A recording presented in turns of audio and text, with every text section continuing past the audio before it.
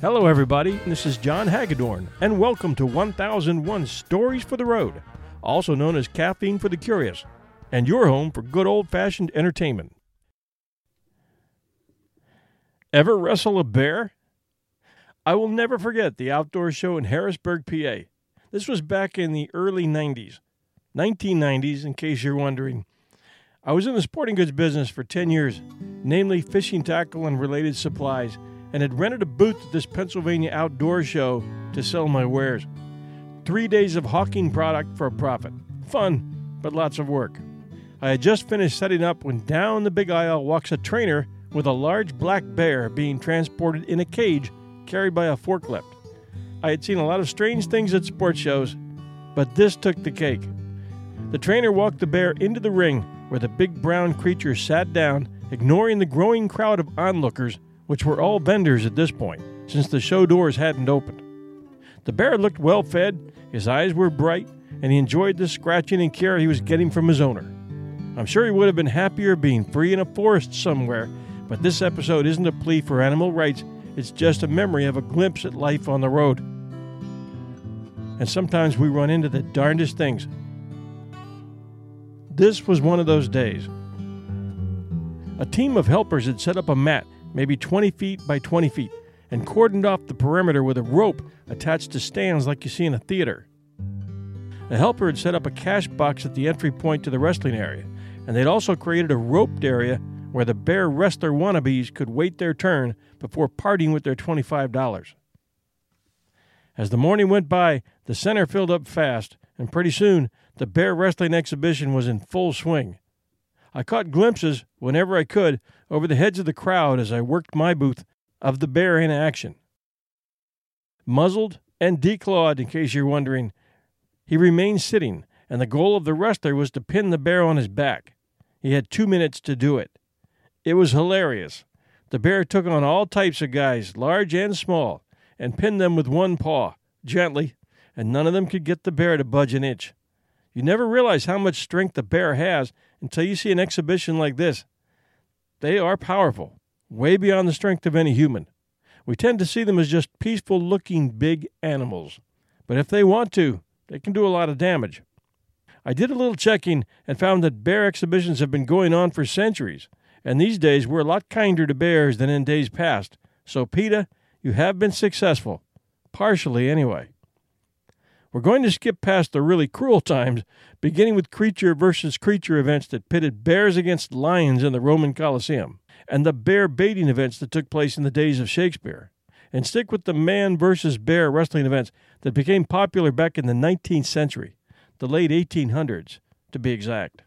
Back when pro wrestlers wore plain black trunks and grapplers executed nothing remotely close to the moves you see on TV today, promoters were looking for ways to add spectacle to the sport.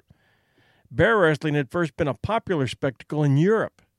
The Europeans watched Brawn take on man in the mid-1800s, but it wasn't until later that century that the Americans welcomed bears into the ring. In the taverns in New York, wouldn't you know it, promoters put on wrestling exhibitions with semi-tame bears. The showdowns eventually moved to country fairs and carnivals, and in 1877 to New York's French Theater. That year, Thibaud Bauer was set to clash with a bear named Martin, and this was a big deal. A Frenchman with a thick, midnight black mustache, Bauer was not only one of the first wrestlers to ever don a mask, he was known as the Masked Wrestler of Paris, but as David Shoemaker notes in Squared Circle, Life, Death, and Professional Wrestling, Bauer was also one of the pioneers of the man versus bear match. That December night, $250 was on the line in a 2 out of 3 falls contest. Tim Corvin wrote in Pioneers of Professional Wrestling that Martin was muzzled and had mittens on his front paws. Martin is the bear, for those of you who aren't following closely. The bear tried to throw the Greco-Roman specialist Bauer to the mat, and after 15 minutes worth of tussling, Bauer earned the victory. The path to that point is not what most would expect. Blecko wrote, Bauer reportedly swore up a storm while chasing Martin, finally succeeded in grasping the exasperated animal and flinging the poor creature to the floor. Personally, I can't see this happening unless this bear was just a few months old, but the bear lost this one. The fix was in. 1877 appears to be the boom year for bear wrestling. Brooklyn's Daily Eagle wrote about a wrestling card that year that featured a Pyrenean bear who wrestles all comers under the rules. The Gilmore Gardens promoted a fight between Pete the wrestling bear and his trainer, Adrian. That was also the year a businessman named Emile Regnier brought in 2 bears to wrestle at New York City's Athletic Hall. Back to the days of Rome again. Wrestler William Heister fought a bear in what ended up being a standstill. The animal's disinterest in the combat for show led him to neither attempt to throw Heister nor allow himself to be thrown. Regnier himself then took on another bear with a more decisive result. George Gipe described the climactic scene for Sports Illustrated. As the crowd cheered and the sawdust from the stage filled the air, Regnier finally managed to roll the animal over on its back and hold its head and shoulders to the platform. These bears must have been drugged. Eventually, New York was not the only bear wrestling hub. In the Pacific Northwest, Mervyn Barackman, a man sometimes billed as Bear Trainer, made his name and money on the backs of animals such as Billy the Bear and Big Andy. In the 1930s, Barackman, a wrestler himself, traveled from town to town to exhibit his wrestling bears. Grapplers from that area, including Cyclone Mackey and Dr. Carl Sarpolis, were among those to face the animals between the ropes. The act slid from Walla Walla, Washington, to Seattle, to as far as Texas at one point. Big Andy, one of Barackman's bears, eventually made the headlines outside of the ring. In 1933, as the Seattle Times reported, the bear was discovered on a woman's front porch snacking on a kippered herring. Still apparently in a fighting mode, Big Andy took a swipe at the police officer trying to corral him. Lesson learned there: never corner a bear when he's eating. Years later, the phenomenon wasn't just continuing, it was spreading. Audiences in California, the Midwest, and beyond witnessed wrestlers charged with working with these muzzled opponents. Eventually, bear wrestling became popular enough to attract celebrities. In 1943, for example, comedian and actor W.C. Fields got into the act. As noted in the Milwaukee Journal that year, Fields had his doubts about whether he could hold up physically in the contest. He said of his pre-match training, "Wrestling with that bear is going to be a cinch compared to making an athlete out of me." And while there were cases of novelty acts taking on bears, it was an endeavor legitimate star wrestlers endured as well. Bears were a big enough attraction to have promoters ask talented rising athletes to risk themselves in there with the beast. One of these most famous beasts was Terrible Ted, a behemoth billed as being 7 feet tall and 680 pounds. Ted became one of the most prolific bears in the ring. The Leader Post noted in 1959 that the bear had competed in more than 500 matches. That number jumped to a purported 1,500 matches by 1969, as seen in a report for the Windsor Star. Dutch Mantell, known to WWE fans today as Zeb Coulter, once had Terrible Ted fight his battles for him. In 1987, Wendell Cooley sought to challenge Mantell for the Continental Championship Wrestling title. The champ proposed that the would-be contender go through a fearsome opponent first. Ted was how promoter Dave McKigney, a.k.a. the Bear Man, made his mark on the business. McKigney had plucked him from a bankrupt carnival. The bear would go on to face a variety of foes, including Bunny Dunlap in Toronto, the rotund Great Antonio, and McKigney himself, a pair of men who eventually made their way into the WWE Hall of Fame. Bobby Heenan and superstar Billy Graham both tangled with Ted, or at least another bear going by the same name. While working in San Francisco, Graham found motivation to leave that territory after being asked to take on a bear. He lamented in his autobiography, Superstar Billy Graham. This is not religion's Billy Graham, this is bear wrestling's Billy Graham. The story? The book called Tangled Ropes, that the ridiculous nature of getting pushed around by a bear killed his reputation for being a tough guy. He doesn't remember the experience fondly. Graham said, "I can still feel the beast's coarse, wiry fur, smell its foul breath, and hear it snorting through its muzzle as it looked me dead in the eyes. Ted wasn't a happy bear, and I wasn't a happy wrestler. The run-ins with the bear Heenan discusses in Bobby the Brain, Wrestling's Bad Boy Tells All, paints a vivid picture of what the animal could do in the ring. He was asked to tag team with Baron von Raschke against Ted. Heenan says, "You're not going to believe it, but the bear could work." Heenan wrote that Ted could perform a monkey flip and a flying mare. At the end of one bout, he wrapped a towel around the bear's neck and pantomimed choking it. The bear, amazingly enough, would lie down, selling the move like any other wrestler. Like Graham, the man who would go on to manage Andre the Giant wasn't happy with how things unfolded, though. As Heenan tells it, the bear matches often occurred in winter. The bears, who would much rather be sleeping, would sometimes feel the ice under the padded floor of the arena. That often led to the animal urinating. The wrestler would then find himself soaked in urine, adding a new layer of humiliation. PETA would be cheering at this point. Blassie's own battles with bears sounded a lot like Heenan and Graham's. In Classy Freddie Blassie, "Listen, you pencil-neck geeks," the hard-nosed grappler admitted he was scared to death facing off against the large animal. He describes it as rancid-smelling and diseased. The truth is blurry about how long McKigney led the original Terrible Ted to arenas around the country. As Andrew Calvert and Greg Oliver wrote for Slam Sports, McKigney looks to have started the wrestling bear angle around 1958, with the first mention on July 7th in Coburg listing Terrible Ted versus some foolish wrestler, likely McKigney. Nearly 20 years later, Terrible Ted took on Tracy Smothers. It's a strange sight made stranger by how seriously renowned wrestling commentator Gordon Soley called the action. He wasn't playing it like some sideshow. He tried to make it sound like a battle of two gladiators. Soley described Ted as 550 pounds of supple muscle. Earlier, he had credited the bear with countering one of Smothers' moves, Soley treating Ted as he would any other oversized participant in the squared circle, like a showman and an athlete. The only Ursine grappler with a more famous list of foes than Terrible Ted was Victor the Wrestling Bear.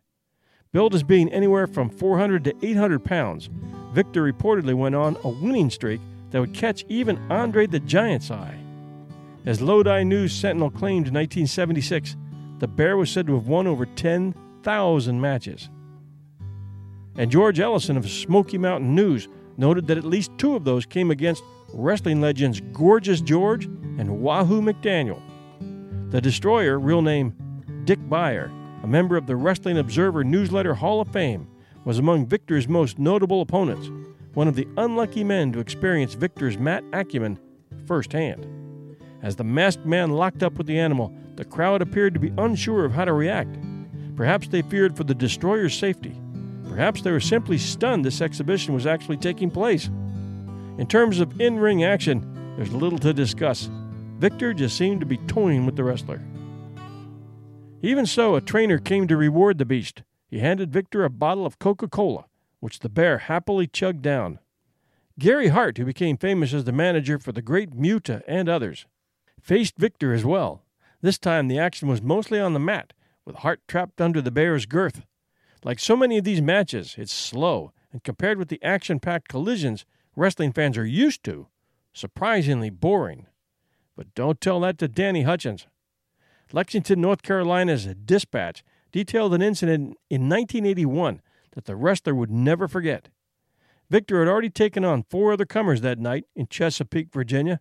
Hutchins' night ended with him in the hospital. As he tried to slip out of a hold, Victor rolled onto him. Hutchins said, "The bear put all of his weight on me. It was like he snapped or something." Victor's weight broke the man's ankle and damaged several ligaments in his kneecap. As one would guess, this was not the first time that Victor had hurt someone. Charles G. Smith, an Army corporal, accidentally slipped his hand past the bear's muzzle. It takes no psychic to figure out what happened next. As David Pincus wrote for Deadspin, the bear chomped down with his back teeth and bit most of his left pinky finger clean off. Freddie Blassie had seen his own share of danger in a match against a bear. He recalled in his autobiography that his massive opponent fell atop him as well. Blassie said, "During a previous match with a wrestling bear, another guy had accidentally slipped the muzzle down. Once the bear was able to use his teeth, he bit the wrestler's thumb off. I was thinking about this when the bear sat on me, 800 pounds of dead weight. Still, wrestlers agreed to do these matches. Some of them were the struggling low-card nobodies who would take on any assignment. But some were bigger names, from Graham to Blassie. Hall of Famer Roddy Piper once ventured into this odd world. The late Piper battled Victor as well. He told IGN, "Oh, I hated him. It wasn't a good night for Rod." Hot Rod went into more detail about that matchup in an appearance on the Electric Morning Show on 92.9 WBPM-FM. He talked about the bear sitting on his hind legs, drinking a pint of wild turkey. The trainer had taken the animal's front teeth, but Piper was still apprehensive about challenging him. That feeling worsened when he realized the trainer had smeared honey onto the back of his trunks. So when the action began, he had to worry not just about angering the bear and avoiding an injury, but also about the bear pulling off his shorts and trying to find more honey somewhere between his cheeks. I'm laughing so hard at this point I can't type. These bouts faded away not long after Smothers' encounter with Ted and Piper's run-in with Victor. Bear wrestling is not something one will see in a sanctioned wrestling environment. It's instead an underground, antiquated enterprise. As a barometer of how much society has changed in that regard, read the fine print of the video hyping Smothers' most recent bear match. The retired wrestler is billed as going back into the bear grappling business for a 2015 event dubbed Old Wrestling Extravaganza, with old spelled O-L-D-E. In the YouTube clip in which Smothers promotes the bout, part of the description reads, "A real, live bear will not be wrestling." The act is illegal under the Ohio Revised Code, Section 959.15. Old Wrestling is a theatrical production featuring fictional characters and professional wrestling bouts. A live bear will not be present. One has to imagine Piper, Blassie, and the others who faced the real thing would have loved for this to have been the case during their time. And the winner is PETA, People for Ethical Treatment to Animals. Bear wrestling is now banned in 20 states. The remaining states are occupied by deplorable people who would probably still get a chuckle knowing the wrestler's shorts had just been smeared with honey before he entered the ring. Thanks for joining us at 1001 Stories for the Road, where every Sunday night at 8 p.m. Eastern Standard Time, we release a new episode for your listening enjoyment. 1001 Stories for the Road was inspired by our big brother, 1001 Heroes, the research for which has turned up a treasure chest of great stories. Too short for our typical 45-minute shows at 1001 Heroes, and these stories, averaging about 15 to 20 minutes each, needed a new home. So we created 1001 Stories for the Road. We're available 24/7 at iTunes, our terrific host, audioboom.com, and everywhere great podcasts are found. We have 2 other 1001 shows out there, and we encourage you to give them a try. Those are 1001 Heroes, Legends, Histories, and Mysteries, and 1001 Classic Short Stories and Tales. You can catch all our 1001 network shows and archives, including this one, at www.1001storiespodcast.com. And we encourage your posts at facebook.com/1001 Stories for the Road. We'll be back real soon.